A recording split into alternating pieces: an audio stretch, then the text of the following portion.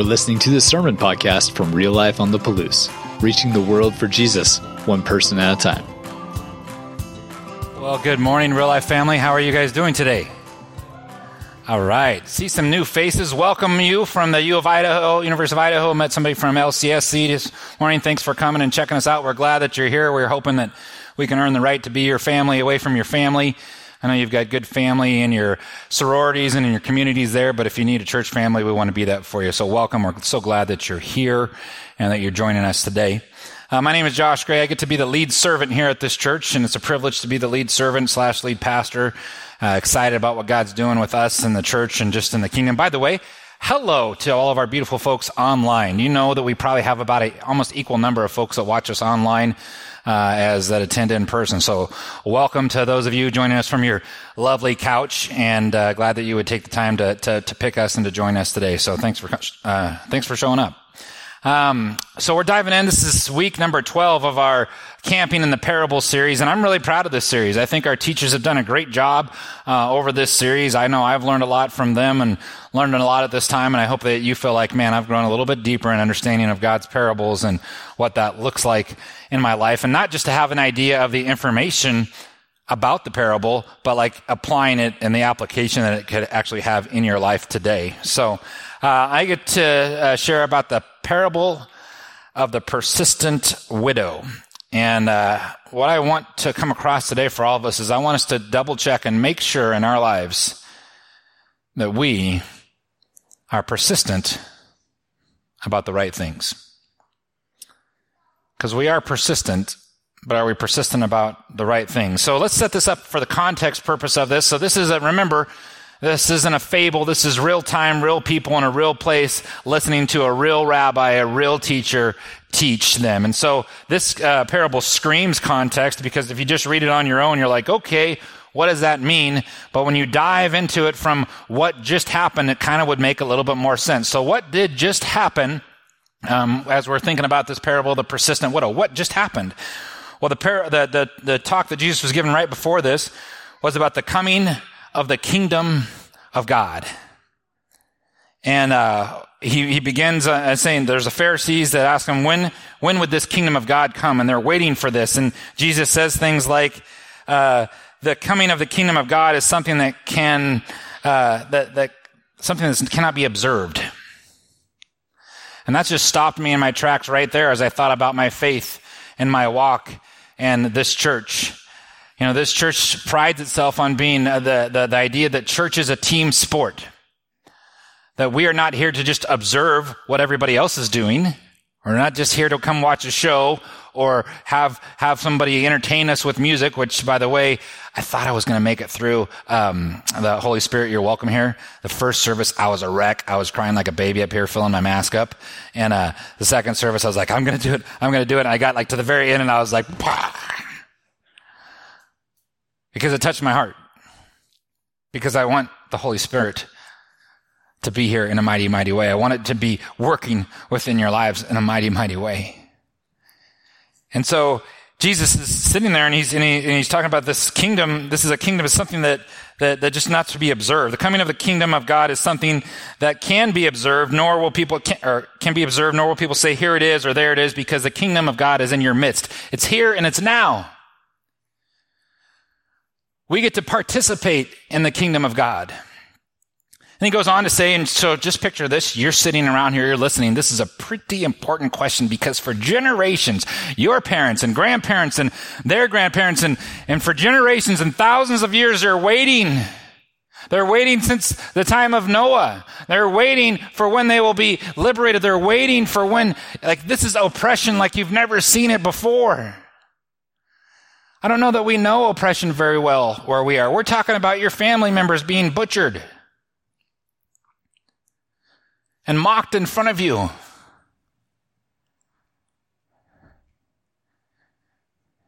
If you're under 6, cover your ears right now. If you're under 6, cover your ears. Like they used to play games with infants and throw them up in the air, the Romans, and catch them on their spears. We're talking about oppression, right? So when is it going to come? When is this kingdom going to come? When are you going to save us? What is this going to look like? That's what they're sitting there thinking, so they're pretty interested.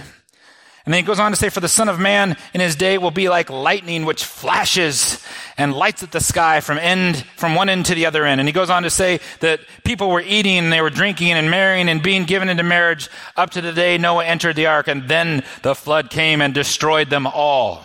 They're like, yeah, we heard about that. And like with Lot, people were eating and drinking and buying and selling and building and planting and building.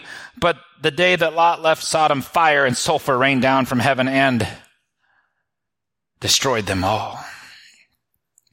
And if you're on your housetop when the kingdom of heaven comes, don't go back and try and get stuff. And if you're in your field, don't worry about that stuff. Just be worried about the kingdom of heaven. And so he has this talk about the kingdom of heaven.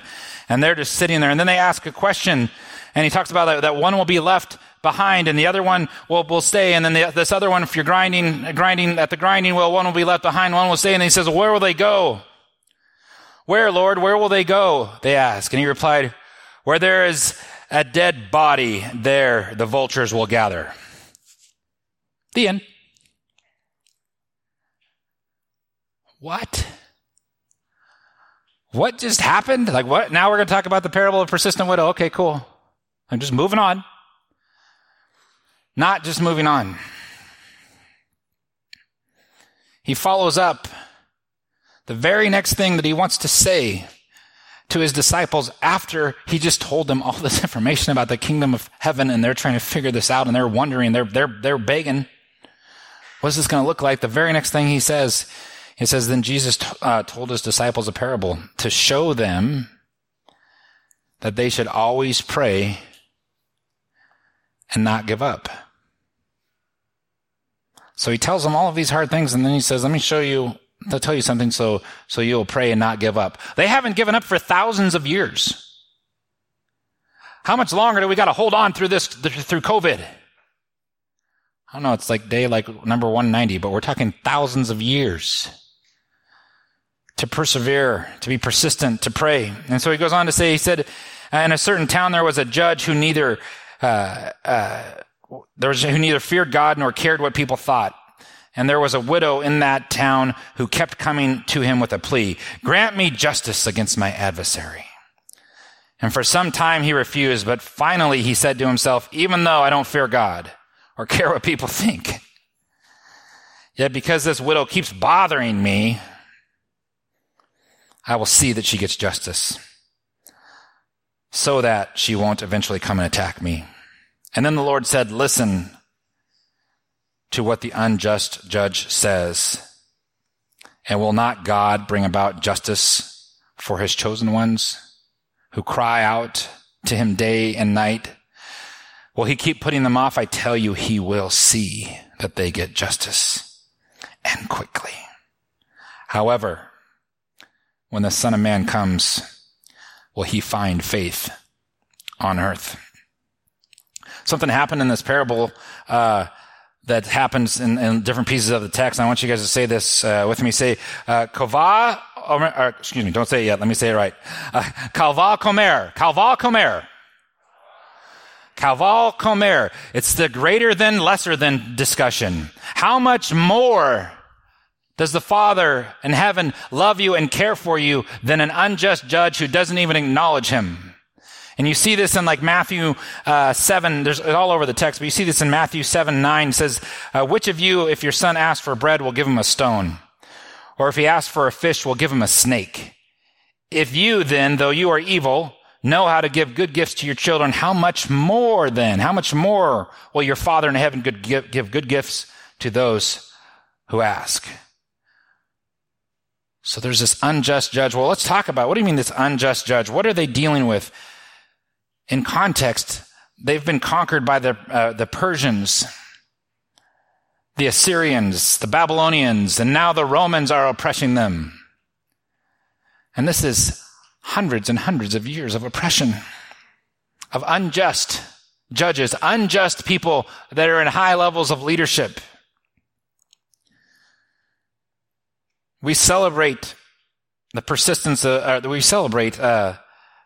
persistence. We celebrate people who persevere. We look forward to that.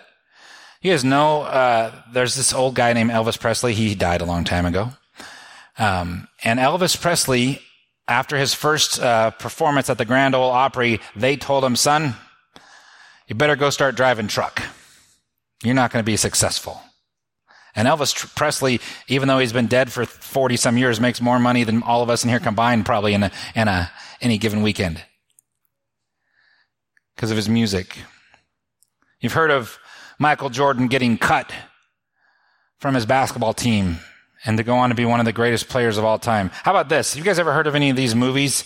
E.T., it's an old one. Saving Private Ryan, Jurassic Park, any of the Indiana Joneses movies, Schindler's List, Catch Me If You Can. Steven Spielberg. Denied from a performing arts school 3 times. He graduated from that same school 34 years later after he had directed all of these famous films. He was persistent. But are we being persistent about the right things? Persistent. Jesus is calling his people to be persistent in prayer then. And he's calling us to still be persistent. And why prayer? Why, after all of those things that he just said, why does he want us to pray and not give up? What are we doing when we pray? Just firing off request to the almighty hotline there, see if he'll help us? Or are we actually building a relationship? When we start building a relationship with God, guess what? You can start to hear and understand the will of God. And when you start understanding and hearing the will of God, it starts coming out of you and you start acting godly. And when you start acting godly, you are helping him bring the kingdom of heaven crashing to earth. And he picked you, freshman, sitting in here for checking out a church for the first time. He picked you, 45-year-old dad of 3. He picked you, grandma, grandpa, if you're in here in your 70s. You're not done. It hasn't stopped. We're all in development. And you're all needed. He needs us to be persistent about the right things. You know, I have some stories about persistence and how it's helped me greatly and how it's hindered me greatly. I didn't know this, but when I was a kid, I was pretty dyslexic. I always got to take all the classes a couple times. It was pretty cool. I really got to know people. It was so much easier the second time I took geometry. You know, because I learned some of it. I was always the kid looking out of the window. I wanted to be out there. I had A, D, D, D, B, H, C, F, whatever, all of the letters that you're supposed to have that you should get medicated for. You look at me now. I'm just pouncing around. Stay behind the podium. I had all of that stuff. And I remember I wanted to better my family, and part of bettering my family was finding a better career, and I had this opportunity to become an insurance agent. And to become an insurance agent, you need to take an insurance test. And so I knew this. This was a big deal for my family that I needed to pass this test. You know how many times I failed that test? Every time I failed it, I had to pay $125 to go take it again. I'm going to say the study process was brutal. They made me put a cassette tape. There's this cassette tape things. They were like these plastic things, and you put them in this, and they made me sit there and play and listen to this guy talking in a monotone voice for 40 hours. So that was my excuse the first time. It wasn't presented very well, so I couldn't learn it. And then I had an excuse for my second time. And we didn't have this kind of money to be throwing at a test like this. This is in 1995, 4. Some of you weren't born. We didn't have this kind of money to be persistent, to be paying for a test like this. And I remember coming home the third time to my wife, who I've been married to for 25 years, 1 month from today, babe. 25 years. Yes, it's a miracle. Clap for her. Clap for her. I remember coming home to my wife, my head down.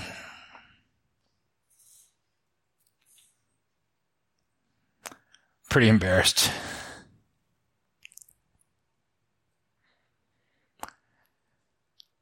And I have a very persistent wife. That's why you need to be in community. There are times when you're going to want to quit on your faith, and you need to be in community. There's times you're going to want to quit on your marriage, and you need to be in community. You need to be in community with each other, and you need to be willing to be persistent in hearing from God. More persistent than you are with Instagram.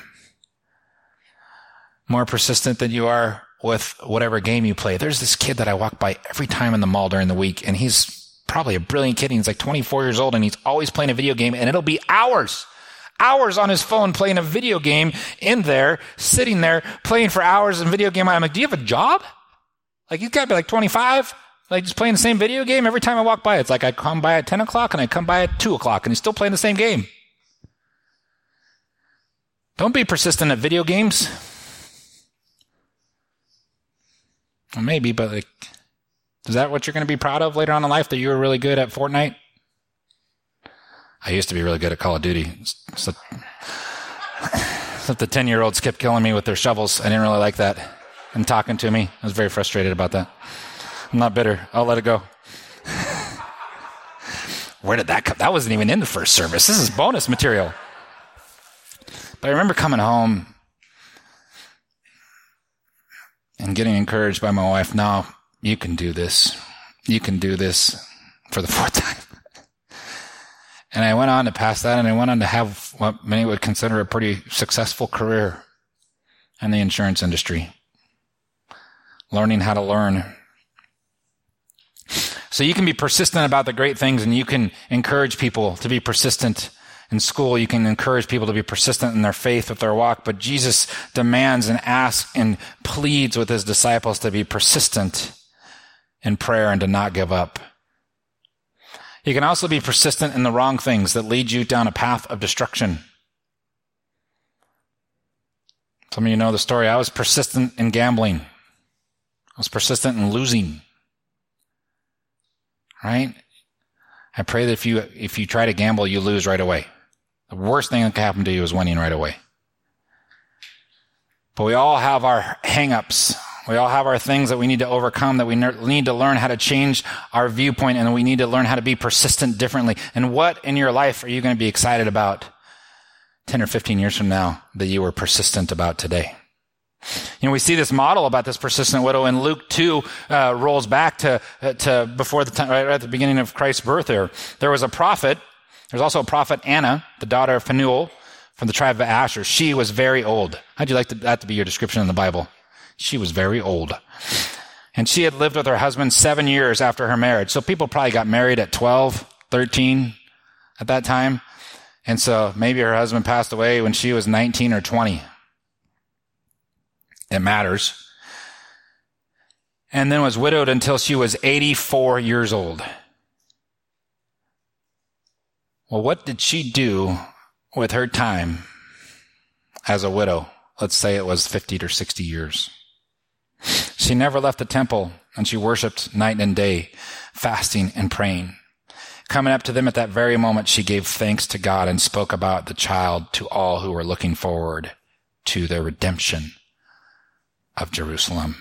She was waiting for her Redeemer to be born. She was in communion with God. She was praying and fasting about the future.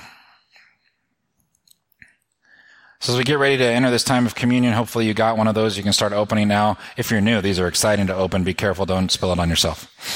But I want to kick around some questions, and then we're going to go into a time of directed prayer about the right kind of persistence. What are you going to be excited about in your life that you are persistent about? You know, your church right now, we're looking at our initiatives, and we're doing the same exercise within our staff. What are we going to be really excited that we accomplished by January? So the things that we do in September, October, November, December, what are we going to be really excited about in January that we did? Not just surviving, but how are we moving the kingdom forward? What are we doing? What are we offering? How are we bringing community together? How are we empowering? How are we creating a culture of family? How are we thinking about the kingdom as a church? So question number one, what are you going to look back in your life and be glad that you were persistent about? Some of you in here, maybe you were persistent about your grades and you're receiving the benefit of having some scholarships because you were persistent when you were in high school about your grades. Some of you in here are maybe receiving the rewards of being a persistent parent, and now you're enjoying your kids and your grandkids. I think that God's going to not leave you alone here today. I think that he's going to call you to be more persistent about something today. I don't know what that is for you individually, but I think he's going to reveal to you something that you need to be more persistent about. And when he does, who are you going to tell? When he does, how are you going to hold yourself accountable to it? Because usually the things he asks me to be persistent about are difficult for me. But he wants to mold me. He wants to change me. And how about this third question right out of the text?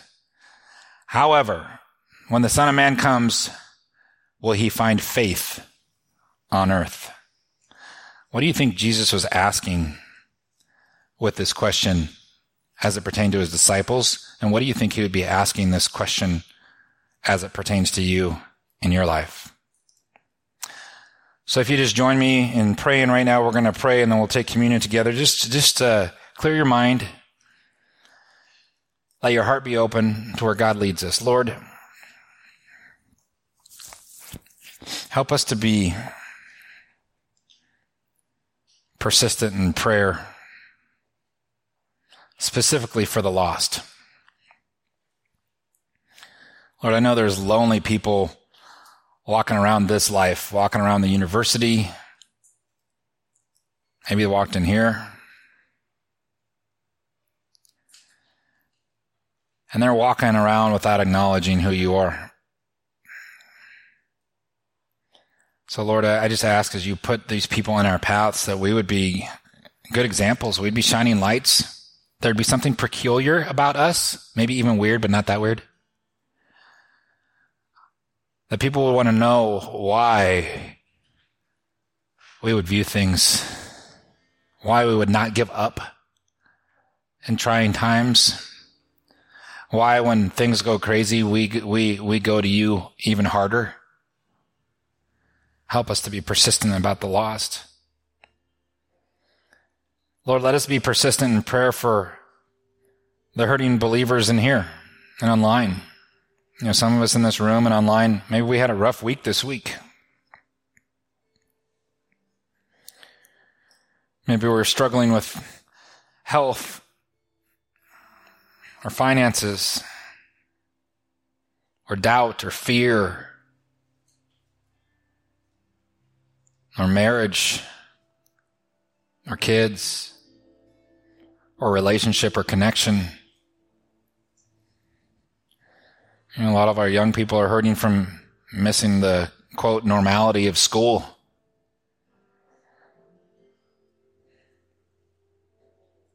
Lord, show us the folks that are hurting and let us and use us to help heal. We want to be your healing hands. Lord, let us also just be persistent in prayer for our church and the communities we live in, Lord. We want to represent you well. When people need love, when they need compassion, when they need hope, let us point them to you well, Lord. Let us model love, compassion, and hope. Hope for the future, hope for healing of the past. And last of all, Lord, let us just be persistent in our pursuit of you over all things. Nothing gets in the way of our relationship with you. Lord, you pursued us all the way to the cross. Lord, help us to meet you there and then go beyond with you, Lord.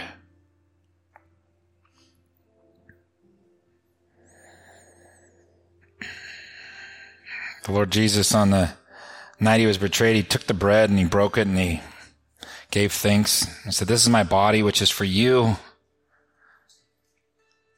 Remember me." Let's do this to remember him. In the same way, after supper, he took the cup. He said, "This is the cup of the new covenant in my blood.